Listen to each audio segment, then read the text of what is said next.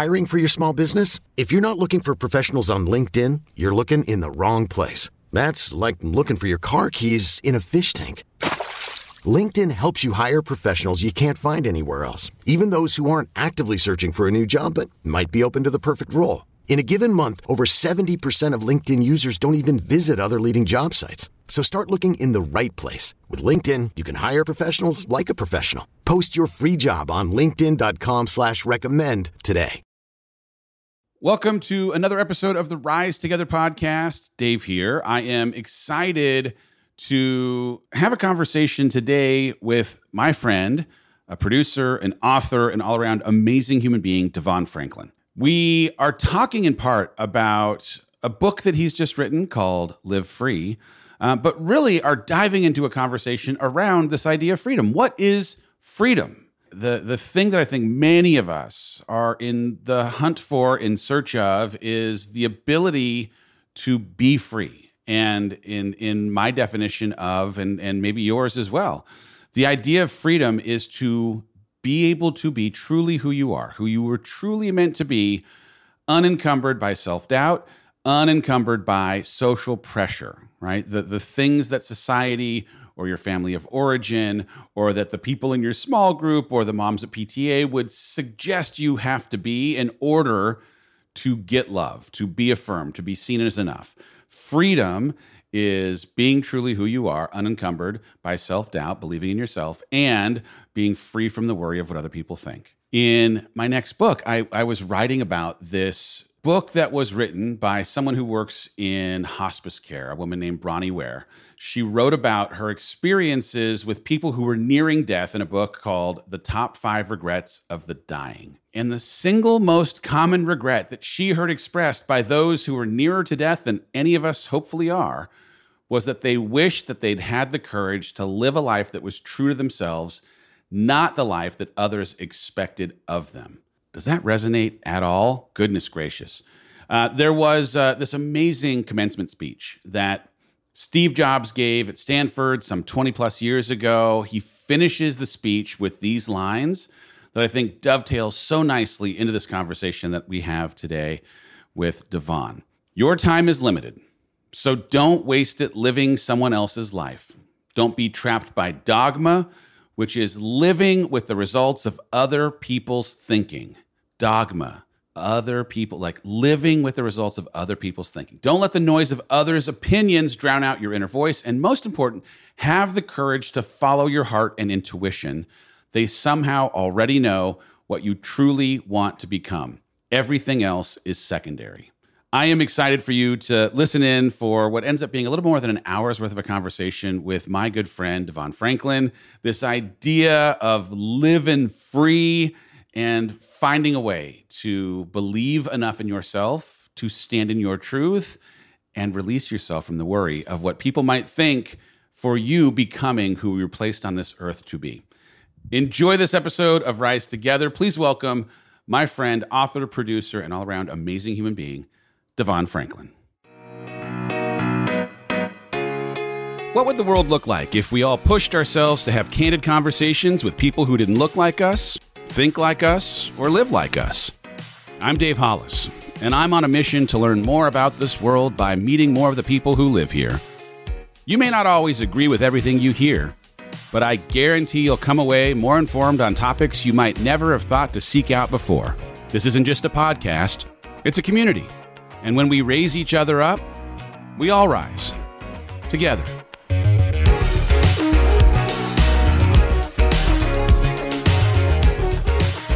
Oh, my brother, it's so good to see you. Good to see you too, man. You're looking great. I wish I could grow a beard like yours. It won't do it. I didn't know I could. Quarantine brought out something in me I didn't know existed. Man, listen, I just want to dive in. First and foremost, Dave, you are a New York Times bestselling author. You're an influencer. You're an entrepreneur. How do you describe yourself? Well, in this last year where things have just gone completely not to plan, and yet I find myself not because of, but in some ways because of all of the things that have happened, just living my very, very best life. I find myself asking this question every single day: how can I in this day, the only day that I can control, take a step toward honoring the intention of my creator. And so when I think about like, well, what do you do, man? What do you do? Well, I believe, like anyone who's listening right now, has been given a set of very specific gifts. And our responsibility, the mandate that comes, to whom much is given, much is expected. Our responsibility is to try and honor the intention of that creator. And so I am every day trying to take steps into spaces where I have some fear, where I might not necessarily have a ton of expertise just yet, where I believe that the gifts that I've been given can afford other people hope, maybe feeling a little bit less alone, some kind of connection in vulnerability and sharing struggle, the ability to storytell in a way that maybe lets somebody else see themselves in my story. So I have been writing books and doing a podcast that you have been on. I've just turned in my next book. I've been doing some coaching and I'm working, truly just in like, hey, is there the possibility of sharing some of my own experience in a way that creates an empathy bridge that maybe lets you see some of what you are feeling or experiencing in struggle or abundance in the things that I'm talking about, that maybe makes us a little more alike than dislike. Wow, man, I love it. I love it, man. So I want to hit on that point because you have, your courage to navigate the unexpected. I just admire. There's a lot of people, this whole book is about living with expectations and releasing the ones that you don't need. And there's also a section near the end that talks about navigating the unexpected. First of all, how do you do that? How do you navigate, things in life that happen that you didn't plan for, that you didn't pray for? There's the Garth Brooks song, Unanswered Prayers. I really do believe that some of the most beautiful blessings in life come in the spaces that we did not ask for, that we didn't hope for, in part because it pushes us away from something that we have become maybe too comfortable or familiar with, something that requires us to find ourselves in now a context that's completely disconnected from anything that we've had any kind of familiarity with. I think there's a lot of us, even though we don't like to admit this, that cling to suffering that we know because of its familiarity. And sometimes when life does something that you just didn't see coming, that you didn't expect, that you don't like, that you wouldn't have prayed for, it is the attempt to push you away from suffering that you know.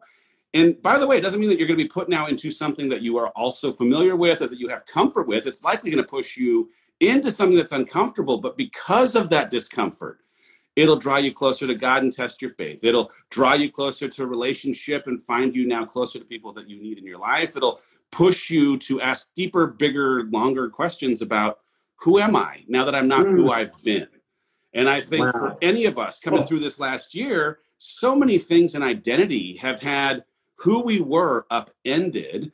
And now we're all in this attempt to try and figure out what a new normal looks like, given a permission slip to answer the question in a way that is somewhat freer from the way that we may have afforded the weight of other people's opinions or societal constructs, all the stuff you talk about in the book, to now say, this is who I really am. This is who I truly am. This is the intention, that deliberate design that I was created with. This is who I actually am. And I want to pour into it. Wow. Now, can you get to that deliberate design or that divine design for our life without the suffering, without the unexpected? Yeah. Well, so what's interesting is you came to my office at the Walt Disney Company as I was, right? Sometimes change chooses you and other times you choose change, right? Yeah. So at the time, I'm the head of sales at the Walt Disney Company. You and I had worked together in a few different capacities, but it was the first time we were sitting in my office together. And I was just about to step out away from this thing that I had really become familiar and comfortable with. Putting movies into theaters for Lucas, Marvel, Pixar, and Disney is a great thing. And yet I felt this tug. I felt a call to leave my career for a calling. And in the decision to do so, thought, man, that's the hard choice, right? I made this choice. I had to face my bosses. I had to worry and push through the opinions of other people judging my decision to make this choice. Wait, Dave, hold on. I wanted to interject right in that second, because for those of you watching, Dave Hollis was one of the top executives at Disney. He was the head of distribution. He completely, and I'm gonna toot your horn for a minute. This distribution model of releasing, movies around the world, and when you look at, the success of Marvel, it is directly related to Dave Hollis. He was the engineering executive that helped distribute, all of the Disney product, around the world. So when you talk about, the distribution business and the movie business, Dave Hollis is still to this day regarded as one of the top distribution executives ever. And at the peak of his career, he made the decision that he was going to quit and start this journey of discovery of self, getting more into entrepreneurship. So I just want to make sure they understand what you were giving up. We're talking about one of the biggest companies in entertainment, arguably the biggest, and one of the biggest companies in the world. He felt that there was a calling and decided to make a move and follow what he heard, even though he had no idea where it was going to take him. Okay, so go ahead. So the question is, on this that was path, very generous can of you you. get there Thank without you. suffering?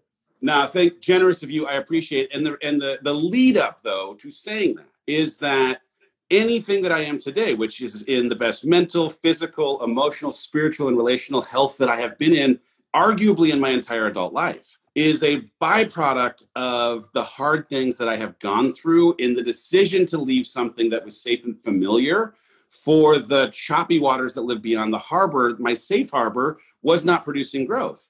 I decided to leave because I was looking for an opportunity to fully utilize the gifts that had been put inside of me. Dave, and in that position, hold on, Dave. Hold on. I got to talk to you for a minute. I'm trying to understand this. So, because I want someone to really catch what you're saying. What you were saying is, and again, I have no idea how much you made as an executive, but I'm assuming, including bonus, it was well into the seven figures. So a 7-figure salary, working on the legendary Burbank lot, beautiful home nearby, but you were saying you were not growing. Some people think, if I can just make the money, if I just get the position, if I just get the notoriety, that's the path. Why was that not the path for you? And how did you come to understand that you were not in a growth mode, so to speak? Well, part of it was the circumstance that I was surrounded in, the talent, the caliber of talent leading the organizations at Pixar, Marvel, Lucas, and Disney were just so strong creatively. And the leadership, you've, I'm sure, worked with Bob and Alan, and there's some great people that are working there. So asking movie theaters if they would pay the price that I was suggesting a film were to cost for a Marvel movie like Avengers or a Star Wars movie, like, any of them, it wasn't a terribly difficult task. And when I realized I could get straight A grades without having to study for tests, I realized, I stopped growing. And what I found is this unbelievable connection between growth and fulfillment. If you're not growing, you're dying. It's one or the other. If you're not growing, you're dying. And if you're in a mode where you're dying, slowly just kind of taking the march towards the end of your life, you will not feel a sense of fulfillment. And so my question was, can I understand where fulfillment may come from? I have to be in a posture to grow. And growth for me was only ever going to take place if I was doing something that I couldn't do easily, that I couldn't do without the resistance to break down the muscle, to build it back up stronger. And as I started in this journey of entrepreneurship, and then ultimately a first-time author, first-time podcast host, first-time coach, all of those experiences were wildly jarring relative to leading a team of 75 countries, thousands of people, best films, biggest year in the history of box office. But every single one of those, even if it triggered my insecurities and my imposter syndrome, my coping mechanisms, and all of those were things that I grew through, not like in spite of, but because of those things that I become this person that I become. What's interesting, though, is I think I also suffered from a little of what you talk about at the beginning of the book, this idea that I will be happy when.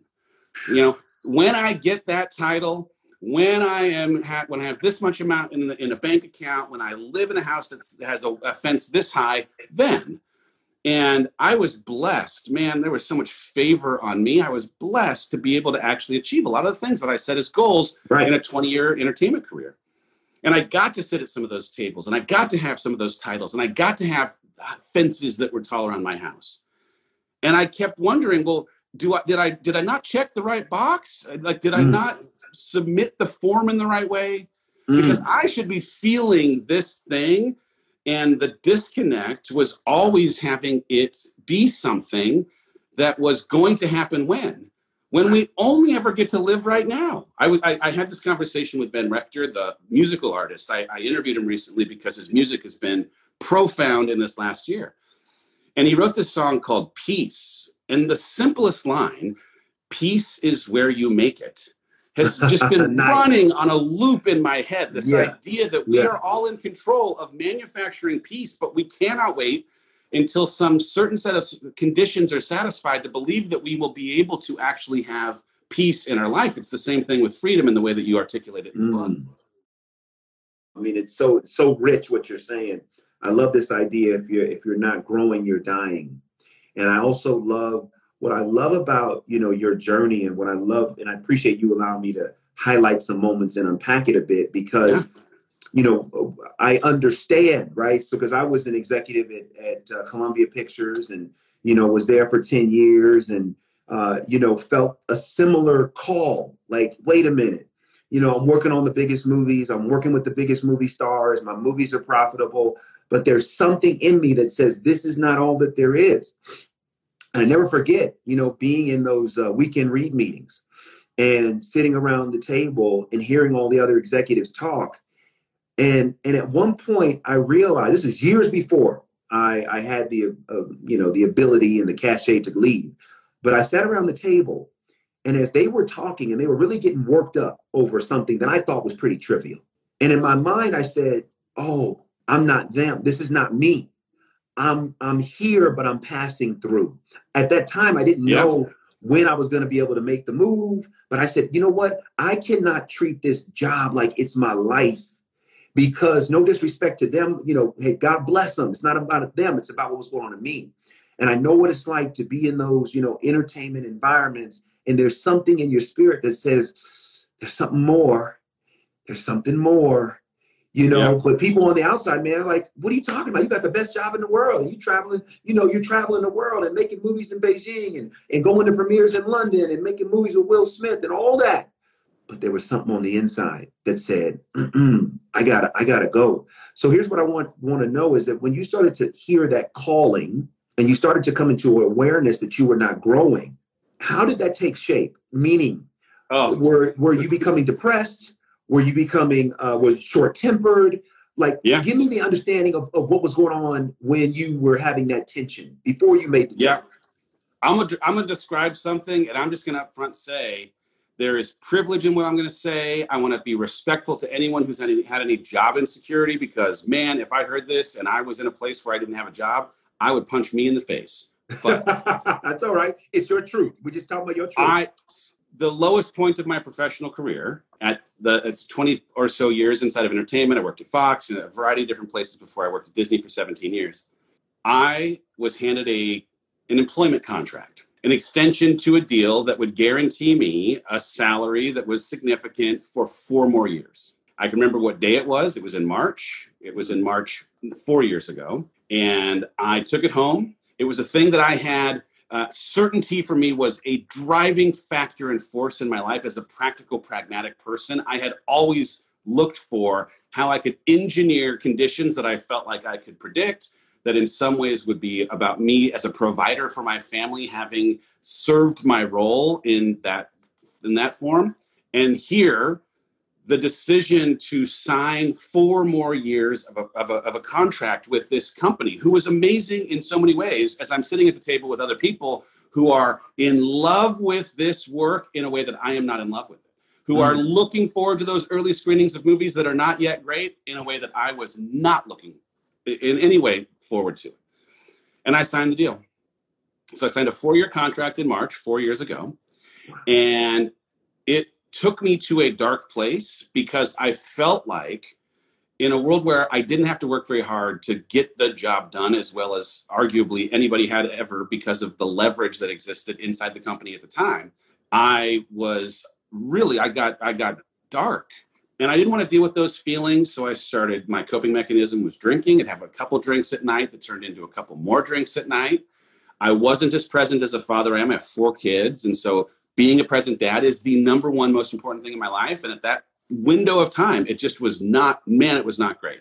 And in some ways, I was like digging a ditch myself. So there was some self-inflictedness to the way that I felt stuck. I happened at the time, I'm 46 now, to have just crested that 30s to 40s transition. And so I was asking these bigger existential questions of, why am I here? God, why have you given me these gifts? Why have I been afforded so much abundance in a way that does not require me to use many of them?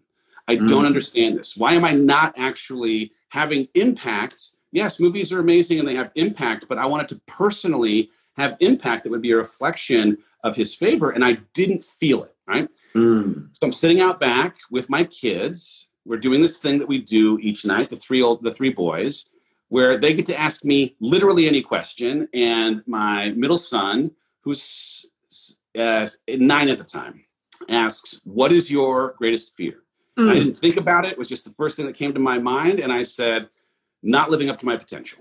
And I realized as it comes out of my mouth, I've now like spoken into the universe, this reality that I am living inside of in a way that while I'm stuck, probably had a beer sitting next to me at the jacuzzi as we're sitting there having this conversation, that I am like, holy cow, I have just told my 3 boys the greatest fear that I have in life. And it happens to also be a thing that I am in real time living out. And at this point, it's maybe 2 months into this 4-year contract. And I only have 3 years and 10 months left to stay in this state. And the question then was, well, what are you going to do about it?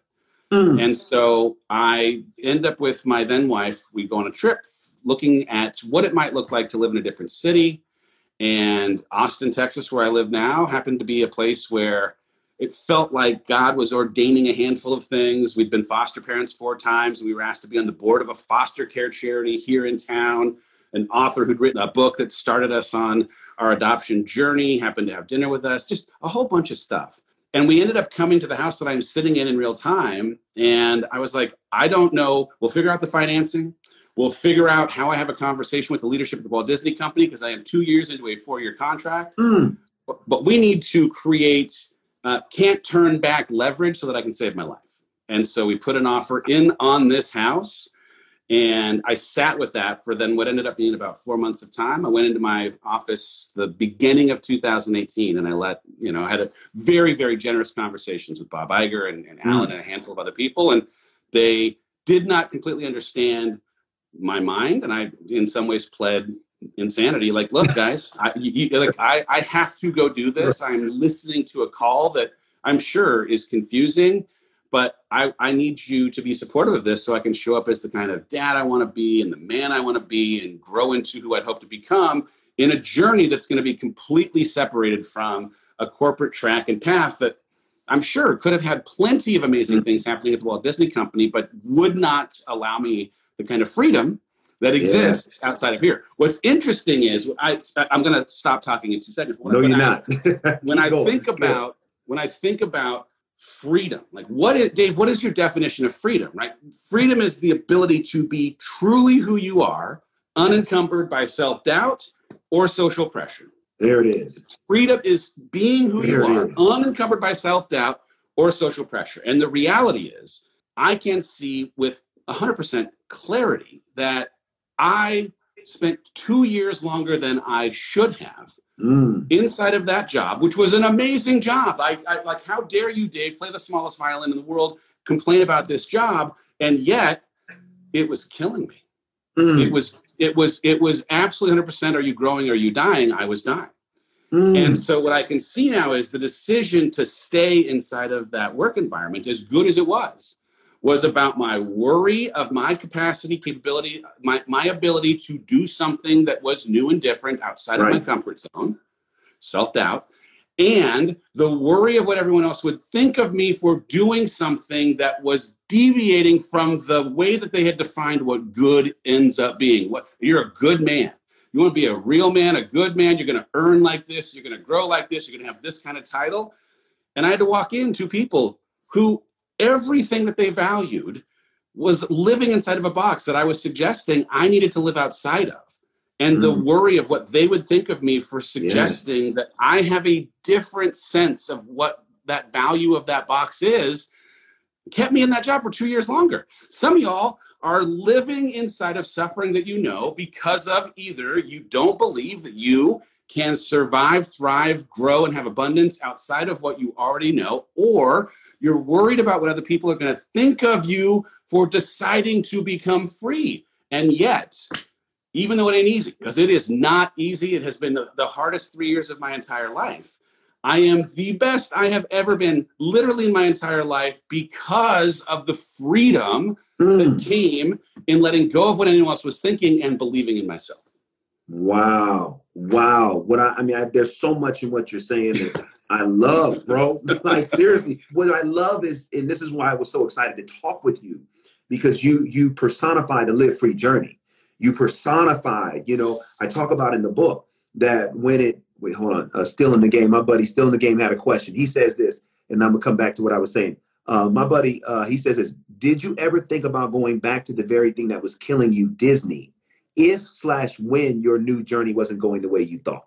What's interesting is I have such respect for the company. I have so many great relationships. And I had this opportunity to be an expert witness in a court case involving a movie theater. So I have been immersed just for a little taste. Done a few things with the Academy, just a little taste. And the beauty in that taste is that it is so nice to be welcomed back into that space, and is equally beautiful to be affirmed that, nope, this is not a thing that is a part of my life any longer. It was such a beautiful, amazing chapter. And I have not one time been like, oh, I want to go back there. There have been times where I was living inside of scarcity, where I thought, oh man, what did I do? How am I going to provide for my family now that the guarantee of that contract or the guarantee of the release slate from Marvel, Pixar, Lucas, and Disney isn't a thing I can count on? The beginning of an entrepreneurial journey was bananas. And even like in this last year, right, my marriage has now gone from, hey, I'm a husband to not a husband of Rachel any longer. And that transition has once again had me sitting looking at now a blank piece of paper, asking these questions of, well, what does my future look like now that it doesn't look like what I thought it might? And the nervousness and the anxiety and the insecurity of, do I have what it takes? Can I do it on my own? Of course it rears its head. But that doesn't mean I want to go back to the suffering that I knew. It's like, no, man, you get to choose your own adventure in how you want to try and deploy these gifts that you have been afforded. Come back every single day to what is the deliberate design, that intentional intention of our creator, and how can I honor it every single day? That's what I'm trying to do. And I'm going to figure it out as I go. Man, dude, I mean, aren't we all figuring it out as we go? Yeah. But okay, and my buddy Still in the Game said that's real. So he's saying thank you. I want to ask that question, and I'll come back to what I was saying about Live Free in a minute. But how do the expectation of Dave and Rachel Hollis was so strong, and everyone brought their association to what that meant. How have you begun to chart a course of freedom and rebirth? And how do you navigate the expectation that identity still may put on you? How do you deal with that? My son is asking if they can have s'mores in a window that you can't see off to the side. It is very distracting. And I am saying, yes, go to town. I mean, for the love of all things. Holy, though. The first thing I had to do was manufacture the imagination that I had ceded to someone else, right? Like I was in the work that I've just turned in for my next book. There's a lot of sailing analogies. I left a harbor that I knew of the Walt Disney Company to start sailing on a journey of what I believed to be this future of where I wanted to go. And my mission was impact. And the map that I sailed off of was hers. And there was, by the way, there was a lot of work that we were planning to do, and there was a lot of impact that was planned to have. And as we were a year into that journey, I realized, oh, this isn't my imagination. These aren't my dreams as much as I want to be a supporter and doing anything I can to be supportive. It was very hard for me to come to grips with, oh, wow, you may in fact actually, Dave, also have dreams of your own. God may have herself, in fact, had deliberate design that was a departure from Disney, but not this path that you're taking.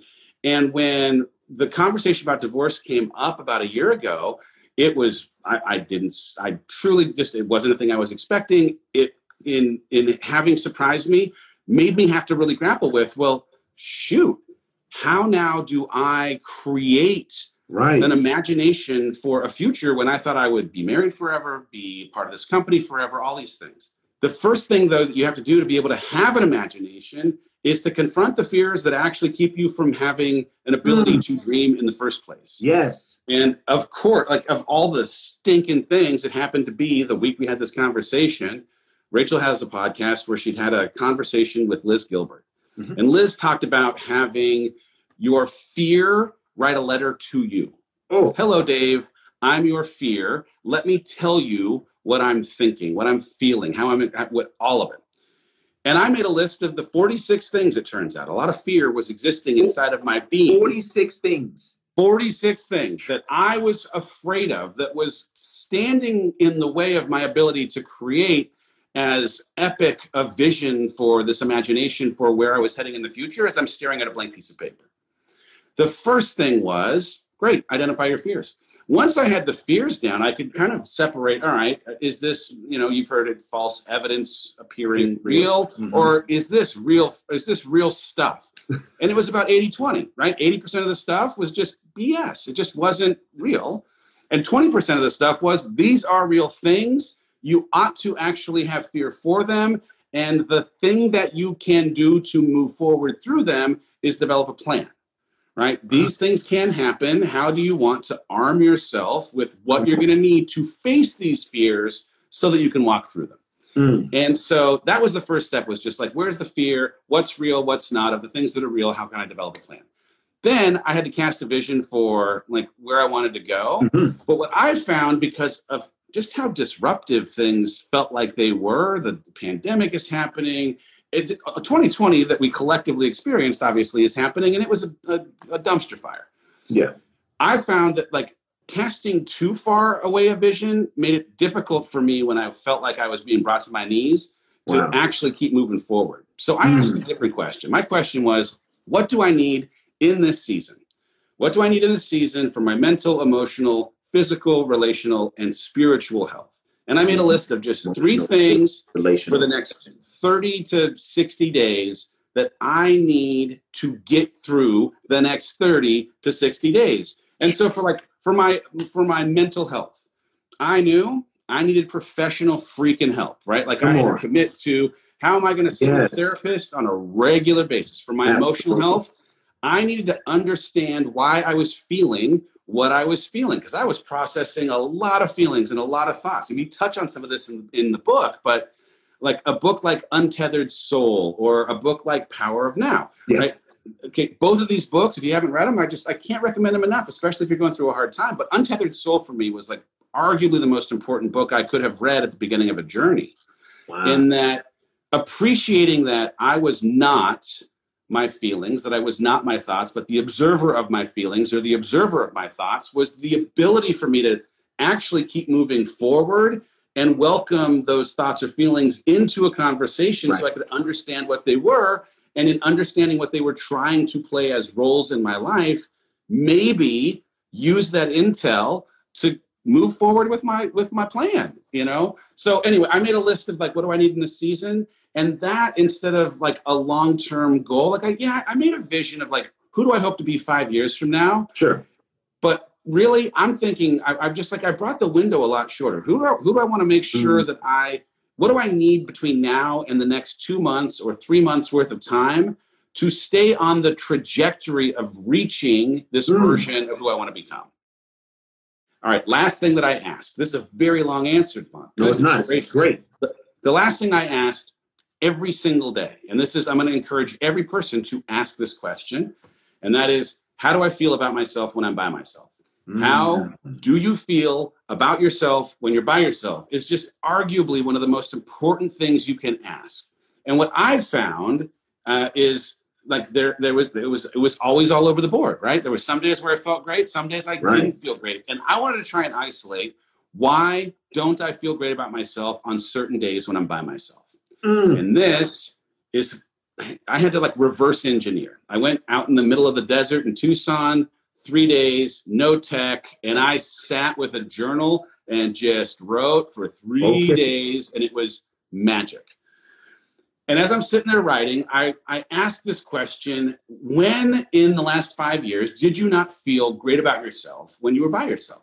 Is there anything that has been consistently present as a variable when you haven't felt great, that maybe if you can identify it, can have you engineering a version of how you show up so that you always feel great about yourself while you're by yourself? And it turned out there was. Every single time when I went into a funk, when I felt stuck, when I had confidence problems or shame, every single time it was this: I can only control one thing, and that is how I show up today.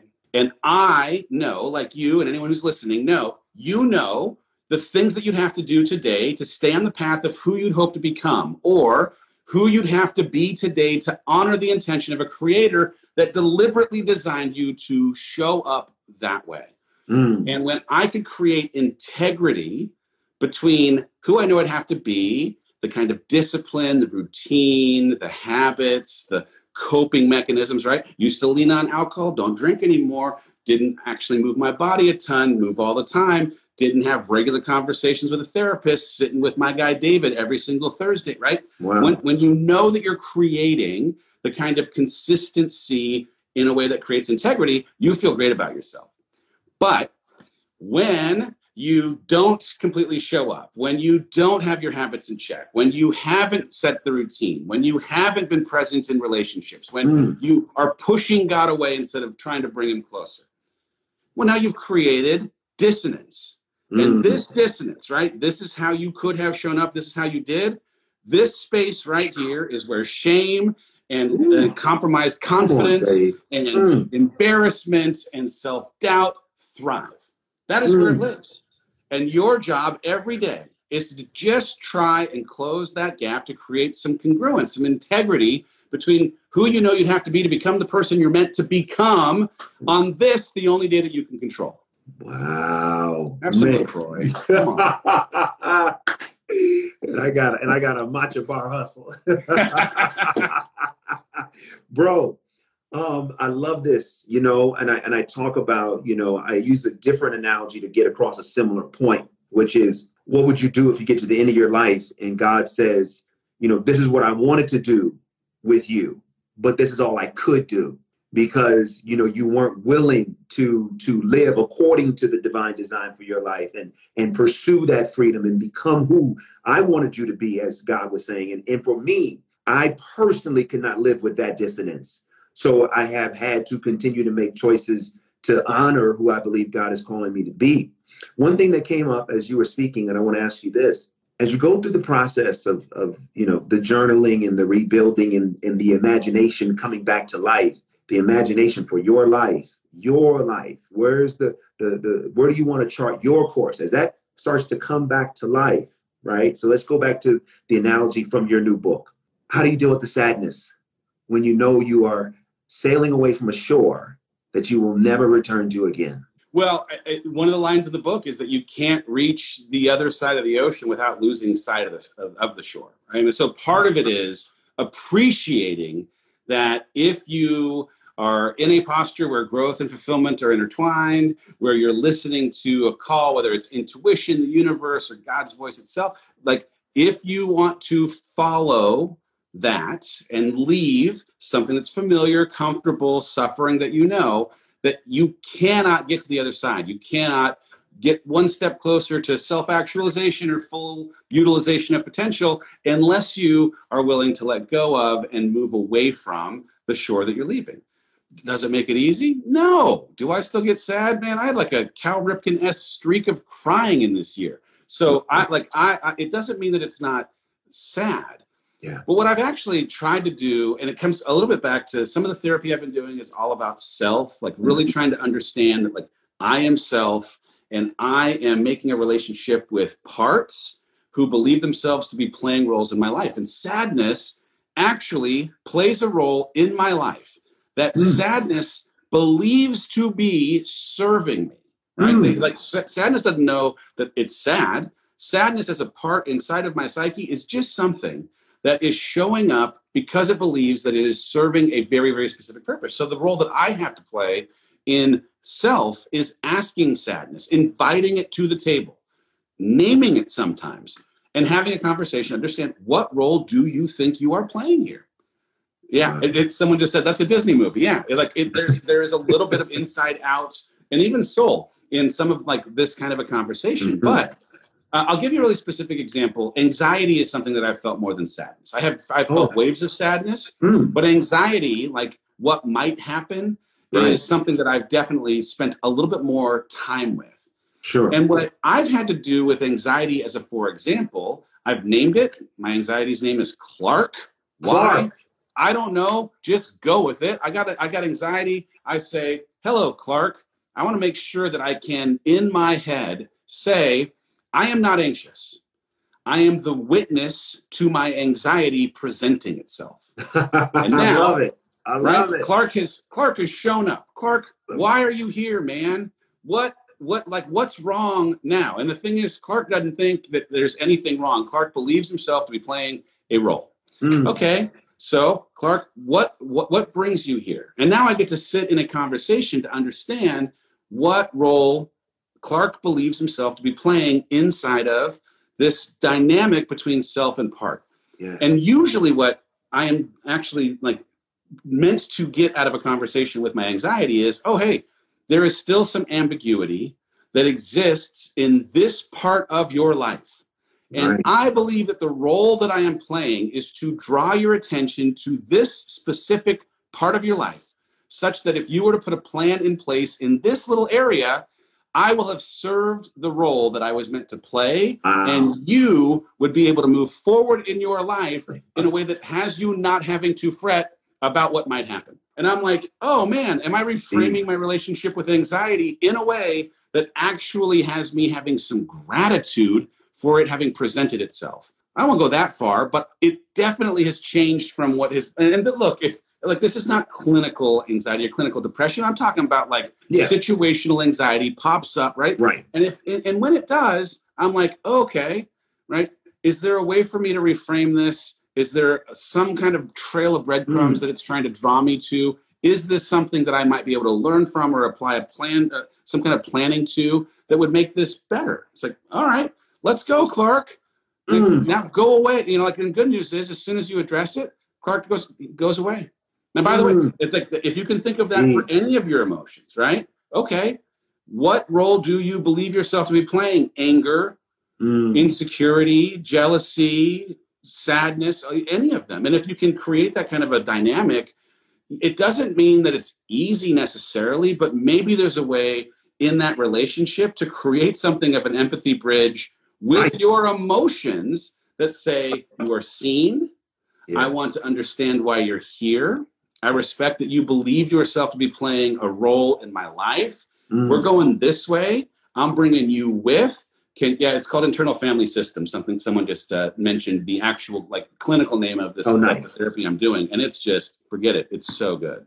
Internal family system. So that's an actual clinical process to be able to do what you're saying, like name your different emotions to be able to navigate them more successfully. Yeah, I mean, like in like the simplest form, self is the sun. Okay, so I am the sun, and there are parts that sometimes show up as clouds that are there believing themselves to play a role. I started the therapy because I didn't know who I was, right? My primary identity had been husband, and now that I was no longer husband and the work that I was going to do was going to change, I didn't like, now that I'm not who I was, who am I?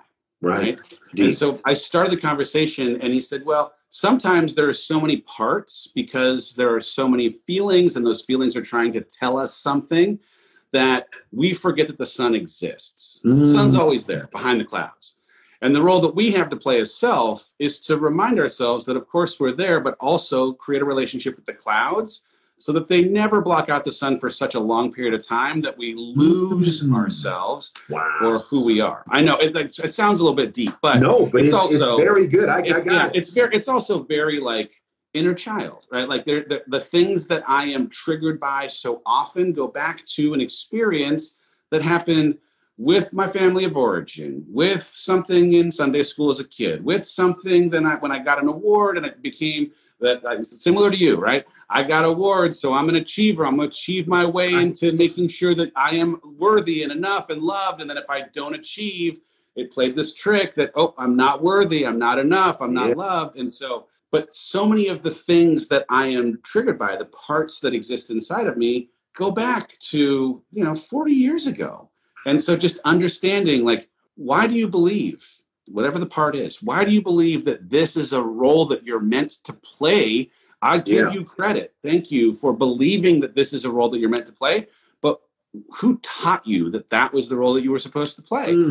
Right? So many of the things, like when you talk about freedom, like one of the things that I had to go to in the beginning of that, like, imagination session, now that I've confronted the fear, I'm asking what I need in this season, I'm doing the work every day to try and create integrity between who I know I can be. One of the things that I had to do when I started to kind of like feel the headwind resistance of taking steps was ask, which stories am I believing that don't serve the destination that I'm heading to? Right.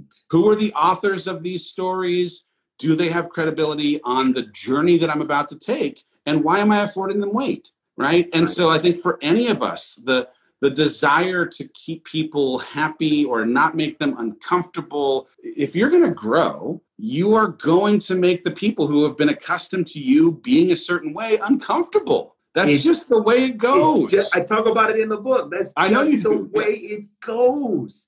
Yeah. And at the end of the day, at some point, either we're going to live with the discomfort or they're going to live with the discomfort. Yeah. And so often we don't live free and we don't listen and we don't pursue what we're hearing and we don't do this type of work because we don't want to disappoint and we don't want to create discomfort and we want to keep pleasing and we don't want to rock the boat. But at the end of the day, we end up sailing to a destination that we never wanted to go. And it's not really, where our internal compass is calling us to be. And I love what you're saying because, man, when I think about that image of you being in the desert for 3 days and grappling and wrestling, I mean, who am I? But I just applaud your courage, man. I mean, your courage to go rebuild because, man, listen, a lot of people wouldn't have done it. They wouldn't have done it. And here's the thing. They wouldn't have done it and come out on the other side of it and then be able to help others do it themselves. A lot of people wouldn't have done it. Thank you. I'll tell you this. I wrote about this in the book I just turned in. I'm driving to the airport to go to the desert, and an Avicii song comes on. And I'd been running a ton, processing emotions, and Avicii's just got some music that can make you cry at almost like it's weird. Right. So I'm driving to the airport, and this Avicii song comes on, and I start sobbing. I mean, just like I'm like, what is going on? Like, this is not a normal reaction to this music. What is going on? And one of the first things I wrote about when I got out on this desert rock, middle of nowhere, journal, I wrote about that my feeling coming out to the desert was that I was going to try and find myself and that there wouldn't be anything to find. That there must just be something inherently off in me, that when I was asked a question about what I personally, like, what are your hobbies? What do you like to do? Like, I'd become so, in a way that I thought was good, but I can see now was not necessarily healthy. There was some codependence in my relationships, not just in my marriage, but in all relationships that had me using one of my superpowers, which is I can morph into whoever anyone wants me to be in a room. It's why I was, I think, skilled at negotiating big deals for the Walt Disney Company. It's why I think I, do pretty well in most situations that have me sitting in a boardroom. But that superpower is also my greatest weakness because I have morphed so often into who I thought other people needed me to be that I didn't know who I wanted to be or needed to be. And so here I am driving to the airport, trying to not crash my car as I'm sobbing, worried that I'm going to get to the desert, looking for who I am and not and might just find that, oh no, you're broken. You don't actually have something that is, like inherently different about you. And good news is, like, you got to push past the worry or fear that, like, you're not going to find something when you go on the mission. You're going to find something. And the thing is, there were certain parts of what I found that I didn't like. And you might not like some of the ingredients necessarily that come out of the way that you need to show up to become the person you're meant to be. And now you get a choice, right? Now you can choose to stay inside of that suffering that or can choose to do things that will make you uncomfortable to produce the kind of growth that will have you actually feeling a sense of fulfillment. And you're not going to like every single thing on that list. Right. And yet that's the recipe. Just because you don't like to put certain things in the cookie mix, you got to put it in or the cookies don't come out, right? And so this is a little bit of like what ends up happening when you go and have a conversation with yourself for 3 days. I will say this, if you've never journaled before, this is a really interesting thing because I've never been a journaler. The first 20 minutes of writing without an agenda on a lined piece of paper is a lot of conscious thought. It's just stuff that's sitting in your consciousness, your to-do list, things that are, like bothering you or that you have to, remember to do that. Right. But at about the 20-minute mark, I find that all of a sudden there's stuff that starts seeping in from the unconscious and you're like, what was that?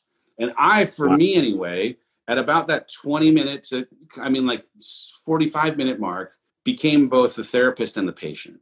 And I was able, in my unconscious thoughts coming up, able to see, oh, goodness gracious, this is a thing. Why I don't think people tend to get as much out of journaling is that there's impatience. You want to be able to just write down all the good stuff at the beginning, and the good stuff doesn't come until you get past the conscious thoughts that are going to come out at the top. So I would encourage anyone, if you can set aside the time, if you can set aside time to just, I had to delete social media from my phone, had an assistant in the office actually change every password because I know myself well enough, and was at a place where they didn't allow you to walk around with your phones out. And so there wasn't technology distracting. We don't get clear. We don't get calm. We don't get still often enough. And I can't encourage it enough. But also then when you're in that still space, praying and meditating and being just like one with nature, those are amazing things. But if you can actually be disciplined enough to try a couple of times, it probably won't even work great the first time, a couple of times to write for 45 minutes, it will blow your mind. Yes. Yes. Was there a question? I feel like I've not stopped talking, man. Dude, are you kidding me? Are you kidding me? We're going to call you Bishop Hollis, man. Come on. Dude, this is incredible. Yeah, you are doing everything that we need right now. The comments are going crazy. I'm being blessed. I'm just listening like, whoa, you are blessing me tonight. I just feel like we're having a conversation. I'm glad everybody can listen, but we're having a conversation. If you like this live, do us one favor. You got to buy this book, though. We are here supporting a book for our guy. Come on. Devon wrote a book. Thank you, Dave. Listen, we're almost at the hour mark, and I am very, very much. People are already asking, can this be a 2-hour live? No, not tonight. Dave has kids. He has responsibilities. We'll come back. We'll do it again. This is the best hour of the day, man. I'm very mindful of your time. What I appreciate so much about what you're saying and the transparency in which you're sharing it is that where you are now, this is why I'm doing this message. This is why I'm so committed to it. Because, similar to you, those periods when, you're living a different life and there's something in you that says, this isn't quite right. But in order for me to change it, I'm going to have to disrupt everything that I know, and go into the unknown and continue to pursue the unknown, right? It's not like you make the decision that, I'm going to get free. And then I'm free, and then everything. Oh, not at all. It's like you gotta make the commitment to stay free, and that staying free is so hard at times because everything that we know about ourselves and our life is completely either being destroyed or reconstructed, or God is trying to say, "Hey, there's another way. I need you to do this." So what I love about this live, what you're sharing, is that this is what freedom looks like. This is what freedom looks like. This is what, when someone is saying, hey, why should I get free? I want anyone watching this right now, you should get free. Listen to how Dave is talking about his journey, and his ability to articulate how to navigate freedom is the reason why you got to get free. Because there's a better life, there's a more fulfilling life, there's a more peaceful life, there's a more dynamic life waiting for you when you make the decision to live free. And I talk about this in the book, that living free means we're not under the mental, emotional, or physical control of anyone or anything.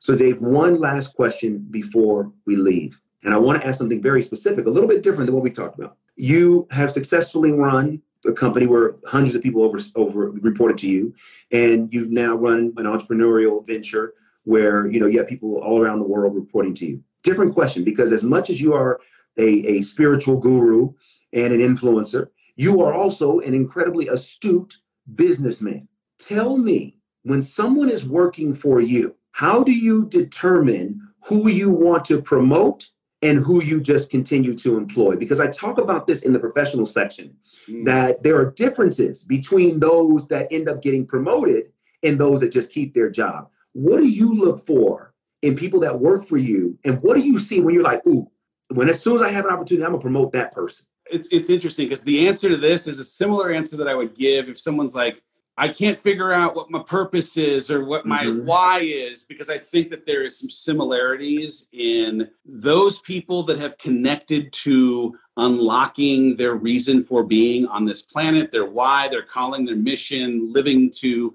honor the intention of their creator. Those are the people that I'm like, yep, I'm gonna pour gas on this. So they have three big things. The first thing is they have passion. Right? They have just passion for the work.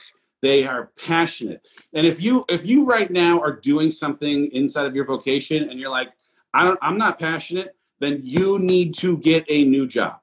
Period. You need to start looking right now because life is too short. You need to and you're like, well, I don't even know what I'm passionate about.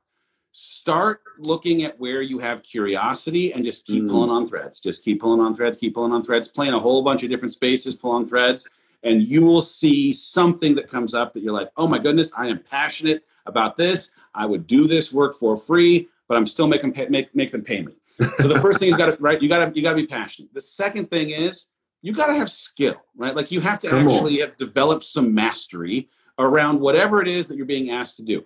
Doesn't mean that you have to have a depth of mastery on like the specific thing, unless you're in some, like, if you're a doctor, you have to have mastery in whatever you are actually practicing. But I had plenty of times where I had developed some mastery in adjacent businesses that could be applied to a business that I was not yet a person who developed any kind of mastery inside of. Sure. And so, but showing that you have an ability to learn, to grow, to take whatever kind of shifting, no one's going to be working inside of a static work environment where things just stay the same. Right. So someone who has developed some skills in handling whatever ends up coming down the road. So you got to have passion and you got to have competency, skill, something that you can develop a little bit of mastery around. And then the third thing I look for is someone who has an eye towards impact. Right? If you are doing, even if you are doing work where you have passion and you're really, really great at it and you can make some money at it, you will not have a depth of fulfillment if it does not impact other human beings, period. So if you are working currently inside of something vocationally that does not impact other people, you will be forever on the hunt for something that can make you feel at a deep level. You might feel intermittent things like, oh man, that was so great. Sheila was having a baby. We had a baby shower for her and it was fantastic. That was great. That's a short-term dopamine hit of feeling good. If you want to feel good on the regular, you got to find a way to actually have impact as a part of what you're doing. Now, not every single vocation necessarily is about life change. Sure. So you got to be able to find a way to connect the thing that you're doing to delivering value, delivering service, answering a need, filling a gap, whatever it might be, because the way that you stay connected to it, the way that you can connect to and have, again, this empathy bridge between your end user and the work that you're doing. Now, you look at a Venn diagram, you see someone who's got the passion, they've got the mastery, they've got the impact, it starts to line up. That's a person I want to pour into because they're going to show up on fire, they're going to deliver some results, and they're going to do it for the benefit of the intended recipient of that product or skill or whatever it might end up being, not necessarily just specifically for how fast can I get promoted? How fast can you get me into another conference room? No. You stay focused on doing your job that you love really well to the benefit of other people. I'm going to go ahead and give you a promotion. I'm going to bring you to those meetings, all those things. Oh, man, Dave, listen, I could talk to you all night, and there is no hyperbole in that. Man, I feel the same, man. This is so good. It is so good. Man, listen, I'm in Albuquerque right now in pre-production on my next movie. Yeah, on the creation of Flamin' Hot Cheetos, believe it or not. No way. Yeah, man. But when all this is over and I get done, man, we gotta just break some real bread. Seriously, man. I mean, you are just an inspiration to the world. I'm excited about your new book. And definitely do everything I know I can to support it, man. Before we close, I just pray with every guest, man. So let me just pray with you real quick, Let's do it. Dear Heavenly Father, we thank you, dear Lord, before the foundation of the earth, you knew that Dave, your son, was needed right now. We thank you, dear God, for the journey of freedom that you have allowed him to be on. And we thank you, dear God, for just continuing to reveal new depths and dimensions of who he is to him. I pray, dear God, that in the depths of his soul that you fill him up when he gets empty. I pray, dear Heavenly Father, that he would know that he is blessed and highly favored. I pray that he would know that his impact in the earth is just beginning to be felt. And I pray that he would know that his greater days are yet ahead. Bless everything that he does, every person he touches, every person he coaches, every person who reads his book. Let them know that he is your son and you have given him great wisdom that can help unlock them and where you'd have them to go. Bless his family, bless his children. In the mighty name of Jesus, we pray. Amen. Amen. So good. So good. All right, I'm going to close on one more thing. Please. I got this little tattoo right here. Yes. It says, a ship in harbor is safe, but that's not what ships were built for. And it has been the mantra of these 3 years. This is leaving my harbor at the Walt Disney Company until this day, today. And I got it as a reminder more than anything to myself. And for anyone who would listen to me talk about how I have to remind myself that I am built for this. Yes. Because the decision to leave your safe harbor, the decision to chase freedom, the decision to become the person that you'd hope to become at the end of your life, it is a thing that will require that you continue to believe that you are built for the choppy waters that will produce that version of who you're hoping to be. Because you cannot fulfill the intention of our Creator. You cannot become unless you're willing to, like a ship, go where you were actually created to go. And so it doesn't mean that there aren't going to be winds, high waves. You're going to get seasick at times. Of course, all those things, right? All those things are going to happen. But got to just keep on remembering that I was built for this, and so were you. Dude, okay, but give me the quote again. I want to make sure I got it. Well, give me the quote. What does it say? A ship in harbor is safe. Yes. But that's not what ships were built for, right? We're not built to stay inside the harbor. We are built to be out on that water. It's a quote from a person named John Shedd. So come on. A ship in harbor is safe, but that's not what ships were built for. Let's go, though. Man, dude, I love you, and there is nothing you can do about it, bro. Oh, man, I love you right back, man. Love you right back. Thank you. This is the best hour of the whole day, Devon. Come on. Me too. Feeling is mutual, man. Thank you, man. All right, let's do it again. We will. We're going to do it for your book. Done. All right. Hey, thanks, everybody, for hanging out. This is so much fun. All right, dog. Be cool, man. And make sure they didn't burn their fingers on the s'mores, bro. Please. I got to go check and make sure. I'm sure they only had the 2 that I suggested they could have. Okay. So we're good. All right, dog. Man. All right, brother. I'll talk to you soon. Man. Thank you, dog. Right. Rise Together is hosted by me, Dave Hollis. This show is produced by Chelsea Harfouche and edited by Andrew Weller, with production support by Sterling Coates. Cameron Berkman is our executive producer. Rise Together is a product of the Hollis Company.